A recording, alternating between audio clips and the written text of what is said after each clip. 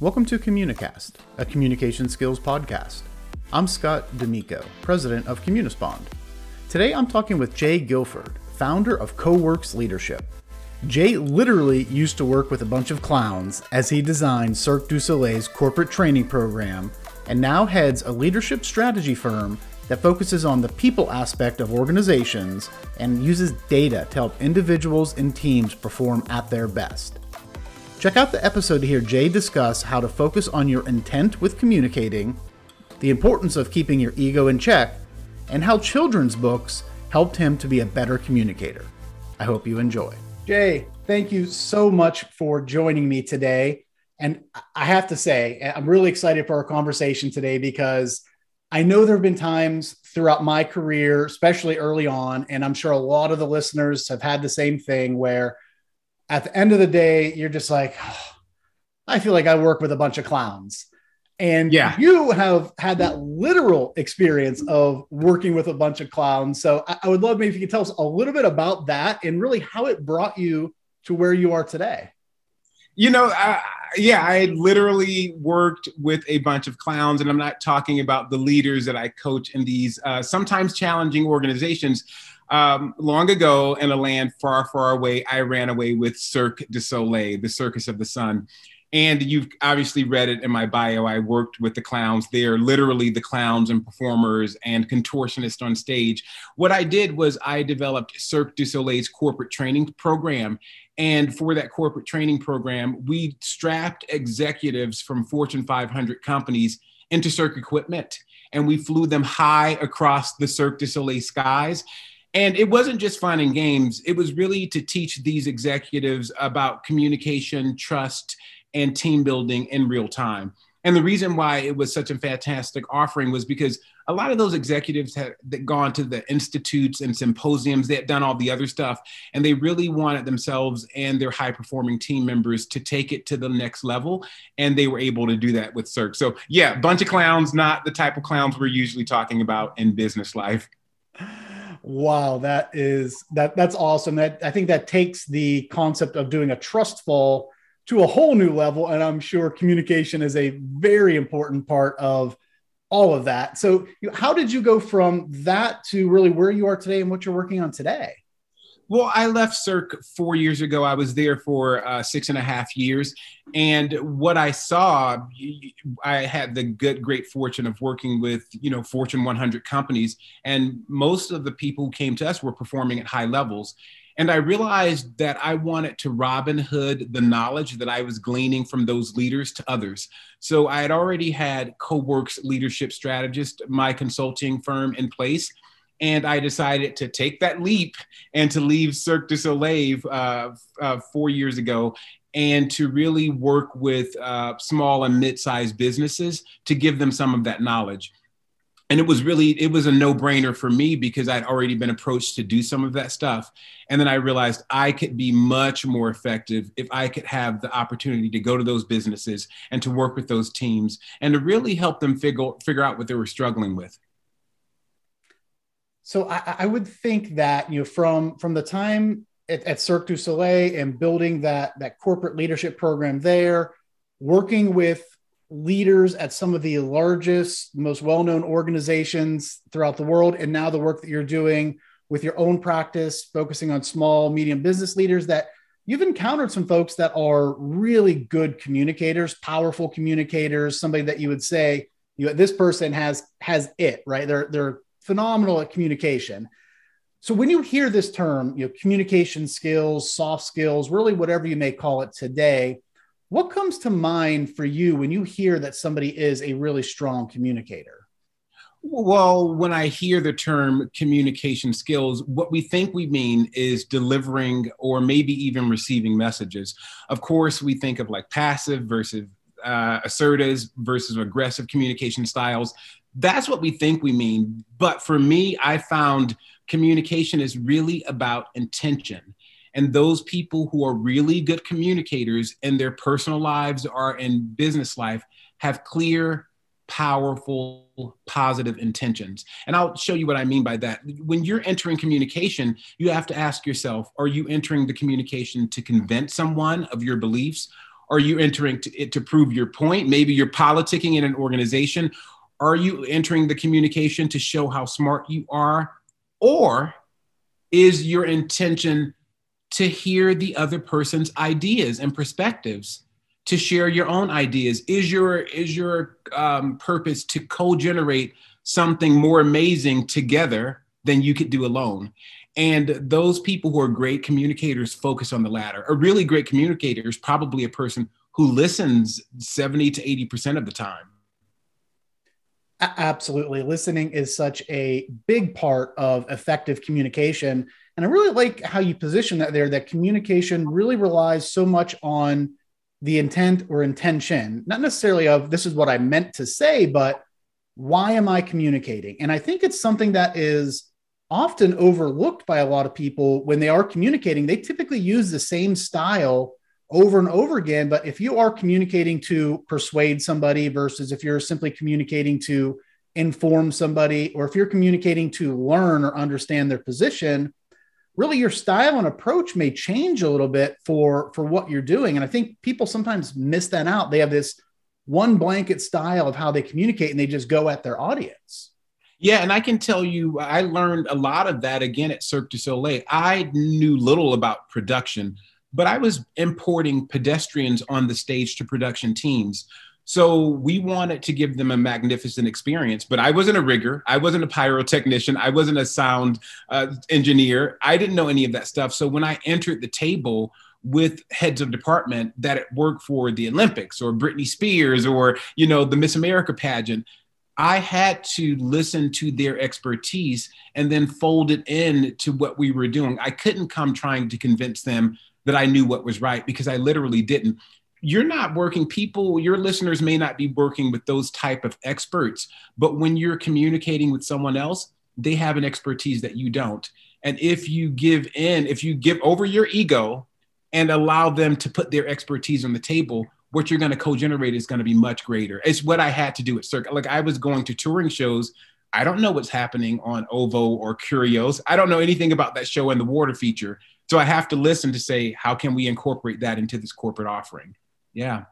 Yeah, it really is amazing what can happen when you put your ego aside, keep the ego in check, and really go in with that intent to understand. Mm-hmm. And sometimes to understanding that there are egos on the other side of the table or the conversation, so to speak. And especially with some of the audiences you may have been working with. So no, I think that's great. This idea of focus on the intent and really focusing on listening and understanding. And as you mentioned, kind of co-creating. And that's, I think, where the magic happens, where both sides are coming together and having a true part in whatever the outcome may be. Yes. So as you've been working, once again, on the big side with the Fortune 500 companies, but even now working in with small, medium-sized business leaders, when you think about what are the skills that are most important today when it comes to communication skills in the workplace, what are there skills that are really jumping out to you that are perhaps lacking? Maybe you're seeing overlap between some of the work you did before versus some of the work you're doing now. I would say now, especially with the rise in work from home, clarity and directness. I'm going to say that again, with the rise from work from home, it's clarity and directness. Realize that you're missing I'm going to show you what you're missing. You're missing this. You're missing the body language. You're missing 70% of the communication. So you're not getting that body language cue to help you understand how your message is being received. So you want to be clear about your intention for communicating. You almost want to state that to the listener sometimes. You want to co-generate ideas, and then you want to ask them, how do you feel about that? What do you think? What's coming up for you next? When I say that, what do you think I mean? Because otherwise you're going to miss it. What I've seen is that there's a lot of lack of communication. There's assumptions. There's a bad habit that we need to stop now is back channeling, where you're having a Zoom meeting and people are on text complaining about what's happening in the meeting. So if you're a leader, I would say what you want to do, your team, if you're a leader, let me tell you this right now. If you have more than 10 team members, they're back channeling on Zoom about what you're saying. They're texting each other. They're on Slack. I promise you this. I've worked with a lot of organizations over COVID. That's happening. That's fine. That's their way of dealing with the communication. You want to get ahead of that by asking them, I want 4 people to tell me what you think about what I just said. And Matt, you'll get the feedback that you need. So I think that clarity, getting ahead of the back channeling and understanding that you're missing a lot of the body language cues. So you have to compensate for that by asking some clarifying questions. That makes complete sense. And as I'm working with my team or clients, and sometimes you ask a question and then immediately it'll go to my brain of, okay, they may think I'm asking this for a different reason than I'm actually asking the question. So oftentimes I will follow up as, the reason I'm asking this is, provides a clarity to them. Sometimes it may bring the guard down, the wall down a little bit so they feel comfortable answering, giving an honest response. And with regard to that back channeling, one of the key things, especially as a leader, to be cautious of is going out there and really laying out your position first, and then saying, what do you all think? Yes. Because if you haven't created that environment of comfort and trust, you're going to get a lot of agreement. Oh, yep, that sounds great. That's perfect. Yep. Versus if you ask people for their input and then you're sharing your view, you're going to get people that are really opening up versus just kind of getting a bunch of agreements and yes. And then you have to listen. That's a key thing, is really listening to what people are saying and taking it in. The old saying of, a leader that doesn't listen will be soon surrounded by people who have nothing to say, or something along those lines. I love it. Yeah, it's true. I think we're suffering death by Zoom. So one thing that I do, we just did a series with a financial services firm. And, a lot of people come to me and they say, my team doesn't talk. My team's been on Zoom all day. One trick that leaders can use, or anybody who's hosting a meeting, is to ask a question and get people talking within the first 2 minutes. Studies have shown that if you get everyone communicating within the first 2 minutes, then they're more likely to communicate through the meeting. So it's not even about having your camera on or turning your camera off, because that's not the silver bullet. A lot of organizations are now saying, we require your camera on. That's fine. Doesn't mean I'm going to talk. I often give a quota. I say, here's what we're starting with. I want 4 people to give me some feedback about our agenda today, or whatever the item I start with. So I don't say, does anyone have anything to offer? I set a quota. I want 4 people. Or I say, we're going to go around and everyone say something about this. Or even if you say something so simple and banal, like, I want everyone to tell me what you had for breakfast today. Just the fact that people are communicating early on will keep them communicating through the meeting. It's definitely important to get people engaged sooner rather than later. And you hit on something really important, is around how you phrase things. The words and the way that you say things or position them really do matter and have an impact. So for example, if you're trying to get questions and you simply say, okay, does anyone have any questions? And if you think back to maybe when there's an in-person meeting, and I've been in meetings like this where the meeting's about to end, the leader's gathering all their stuff and like, all right, does anyone have any questions? And with that, they're signaling they don't want to hear questions. They're going through the motions. They're asking it for the sake of asking it, versus simply stopping and saying, hey, what questions do you have? Implying that I know that you have questions. Then as you're going through, okay, we have time for 2 more questions. Really starting to put it out there. That simple tweak of, does anyone have any questions, to what questions do you have, makes a big difference. And I've noticed that even just at home, tweaking the way that, with how my wife and I communicate, oftentimes as I'm coming down, finishing up work, she's perhaps getting something ready for dinner, lots of stuff going on, and I'm tired. A lot of times I would just say, do you need any help? And oftentimes it was, no, I don't need anything. I'm like, oh, good. But, as I realized, okay, she's been busy all day as well. She's tired. And I simply say, what can I do to help? And from there, still, set the table, do this, do that. So that subtle tweak really does have a big difference when getting engagement back from people. And the intention behind the question, your intention is to be excused out of helping, maybe not you, but someone, whereas opposed to, I want to outline the ways I can help. One great thing that leaders can do in terms of getting more participation, as we were talking about, is just send the agenda out early and say, everyone come with 3 questions. take 2 minutes to build a Survey Monkey and say, you're required to input 3 questions that you're going to have about this before the meeting. There's so many ways to get ahead of that stuff. And like you said, it's just tweaking the way that you ask the question, putting a quota in or opening it up instead of making it a binary yes or no, like how can I help as opposed to can I help or do you need my help? Those things are really helpful. Absolutely. No, it makes a big difference with regards to engagement, how people feel, and it signals your intent. As you mentioned, sometimes I was asking to kind of be excused from helping versus others I really wanted to get in there and help. So how you phrase things does make a big difference. So Jay, as you think about your career journey, going from working with clowns to where you are today, and even before that, and where you're heading now, and the projects you're working on now, what's maybe 1 or 2 skills that you could point to throughout your career, some key communication skills that have really helped you and led to your success? I think the biggest, Scott, is erasing the ego. And it's not a technical skill, but again, if you respect the expertise that you're interacting with, then you're going to erase everything you're thinking on the table and enter the communication with the understanding that we're co-generating really good ideas. So what we have to do in my career, I'm working with people whose high stakes leaders, whose names are on buildings, whose names are on packages that you see in the drugstore. So those leaders have very strong and definite opinions. And also they're working with a huge workforce, and I need to listen to them to understand what they need and then translate that into a solution that will yield them results. I can't do that if I come in with some prefabricated idea about what works best. So I've often trained new consultants and they would say, oh, I know what's going on here. I know that she's this way. I know that he's that way. I'm like, you don't know anything.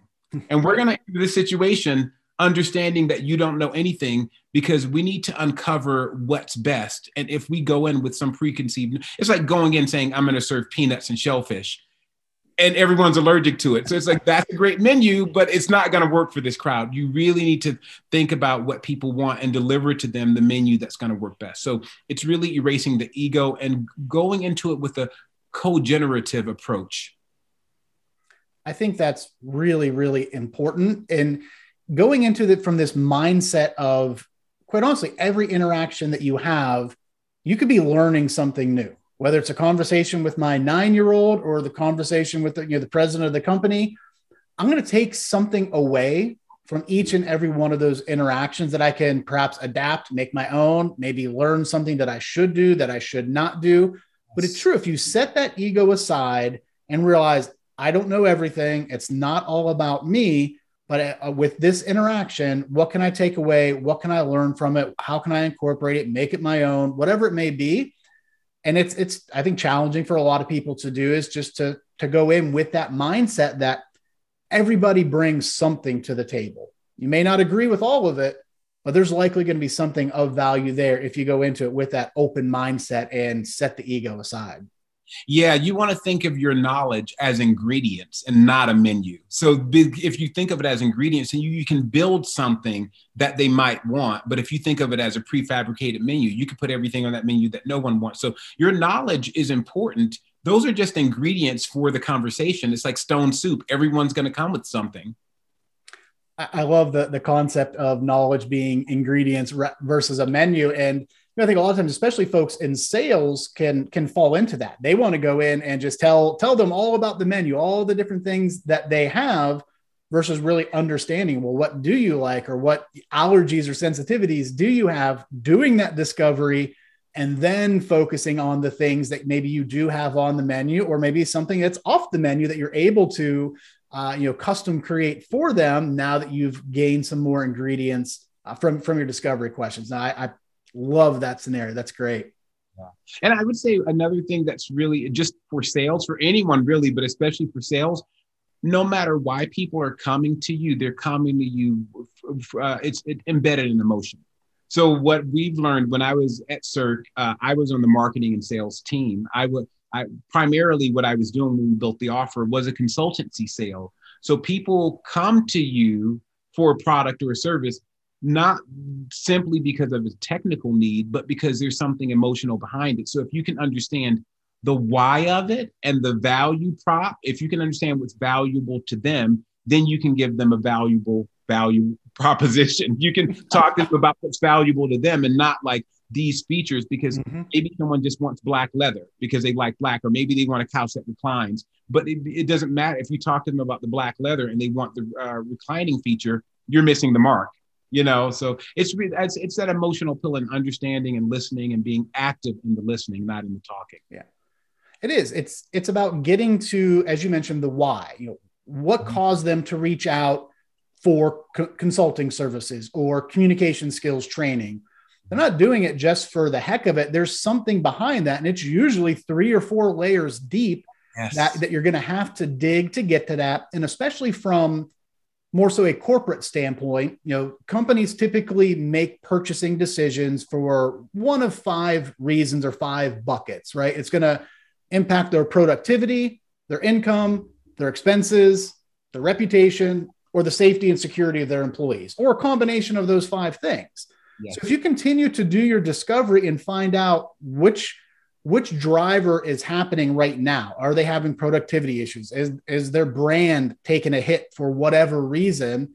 Yeah. Finding that, what's the impact of that, and then focusing what your solution can do to solve for that specific problem. I think that's the key for businesses to make decisions, understand, okay, here's what I'm facing. How can you help me with this specific things? That's great. You've been in business for so many years. That's great. You have offices all over the place. Doesn't really impact me. I need to know about this particular thing. Yes, I agree.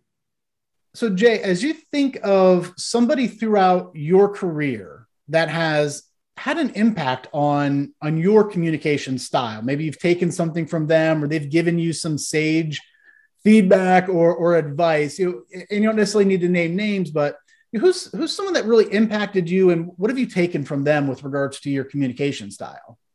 Well, I thought about this question, Scott, and it's not someone, it's something. And I brought the thing with me.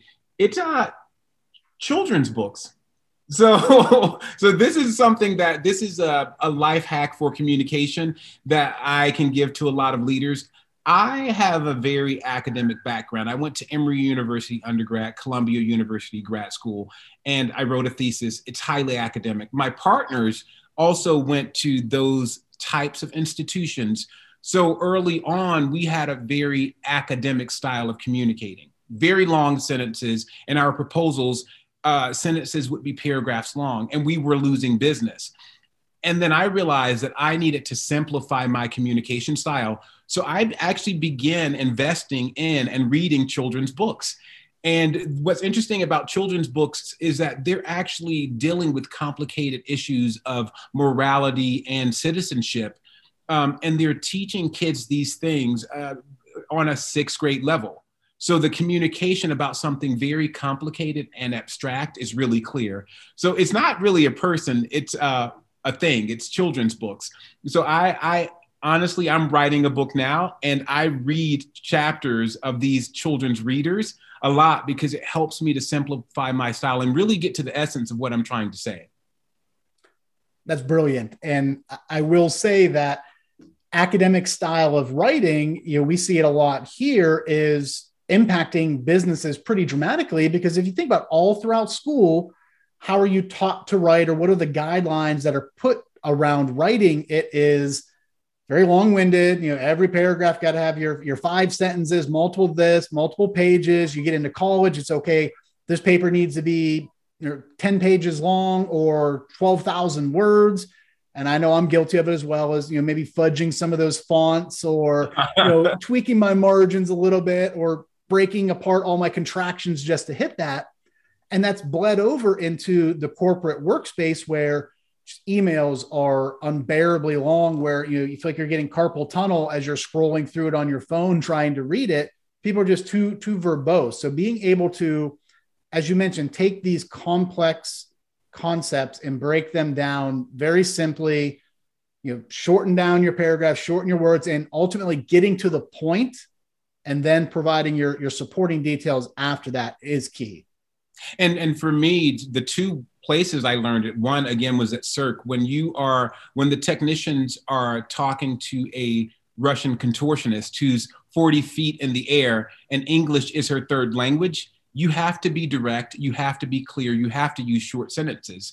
But also when I'm speaking with business leaders and we're consulting for them, developing leadership workshops, our audiences are hugely global. Like we just had a session in Chicago with an engineering company, and it was a hugely global VP and C-level leadership team. I need to communicate in a way that speaks to audiences if my native language is not their first language. It's usually their third sometimes. So even when you think about reaching consumers or reaching other clients or communicating to your team that may be global or you want to be global, you want your communication to be simple and direct and effective. Children's books are the way, Scott. Children's books are the wave of the communication future. Simple, direct, and effective. That's a great way to look at it. That's how you make things happen. So as we're wrapping up here, I want to be respectful of your time. Any closing thoughts that you may have or tips, last minute tips to share, perhaps somebody that's new into the workplace, mid-career, midstream, making a career pivot, any advice that you have to them around the importance of communication skills or perhaps something to really focus on? I would say I work with a lot of leaders. So now I'm going to Robin Hood down the knowledge from those leaders whose names are on the building to people like us. Our names are not on buildings yet. My name is not on the building yet. Yeah. But for someone aspiring to become a better communicator or for someone who wants to lead larger teams, I would say boldness and communication. That's really important. Delete all of the hedging words or phrases. Delete anything that makes you sound apologetic and put your idea on the table. It is about co-generation. So your ideas are one of many ingredients. It is an ingredient. So there are two things. You're co-generating. So actively listen and incorporate those ideas. When you're sharing yours, don't fudge or, well, I thought that maybe we might want to probably push that over to the next quarter because, no, here's how he said, we should push that over to the next quarter. And then you also, that's the first thing. So stop fudging, stop hedging, be direct, be bold. And then secondly, understand what's important to the stakeholders or the organization or the person listening, and then communicate the why in that language. I think we should push it over to the next quarter. I think so because your team is taxed with the XYZ account. We said that we don't need to get this done until Q4 of 2000, blah, blah, blah. And because we have this, that, and this on the table. Those are the business reasons why. So be direct, be bold, and really house it in terms of the impact on the organization or the stakeholder. That's my advice. Great advice. I love it. And it reminded me of when my wife was first starting her career. She was an elementary school teacher, and she had an administrator who would always say, we probably could do that. And she was like, that is like the least committal way of putting something, probably could do that. So be bold, be direct, support it with your evidence to help move projects forward. Jay, thank you so much for joining me today. I really did enjoy our conversation. Hope you have a great rest of your day. Thanks, Scott. A special thanks again to my guest, Jay Guilford. One of the big things that jumped out to me from this episode is to be bold and direct with your communications. Be sure now not to confuse this with being rude or being a jerk. The key is not to hedge your communications with words or phrases that pull power and strength away from your key message. If you haven't already done so, please be sure to subscribe to Communicast so that you can be notified of new episodes. Thanks and have a great day.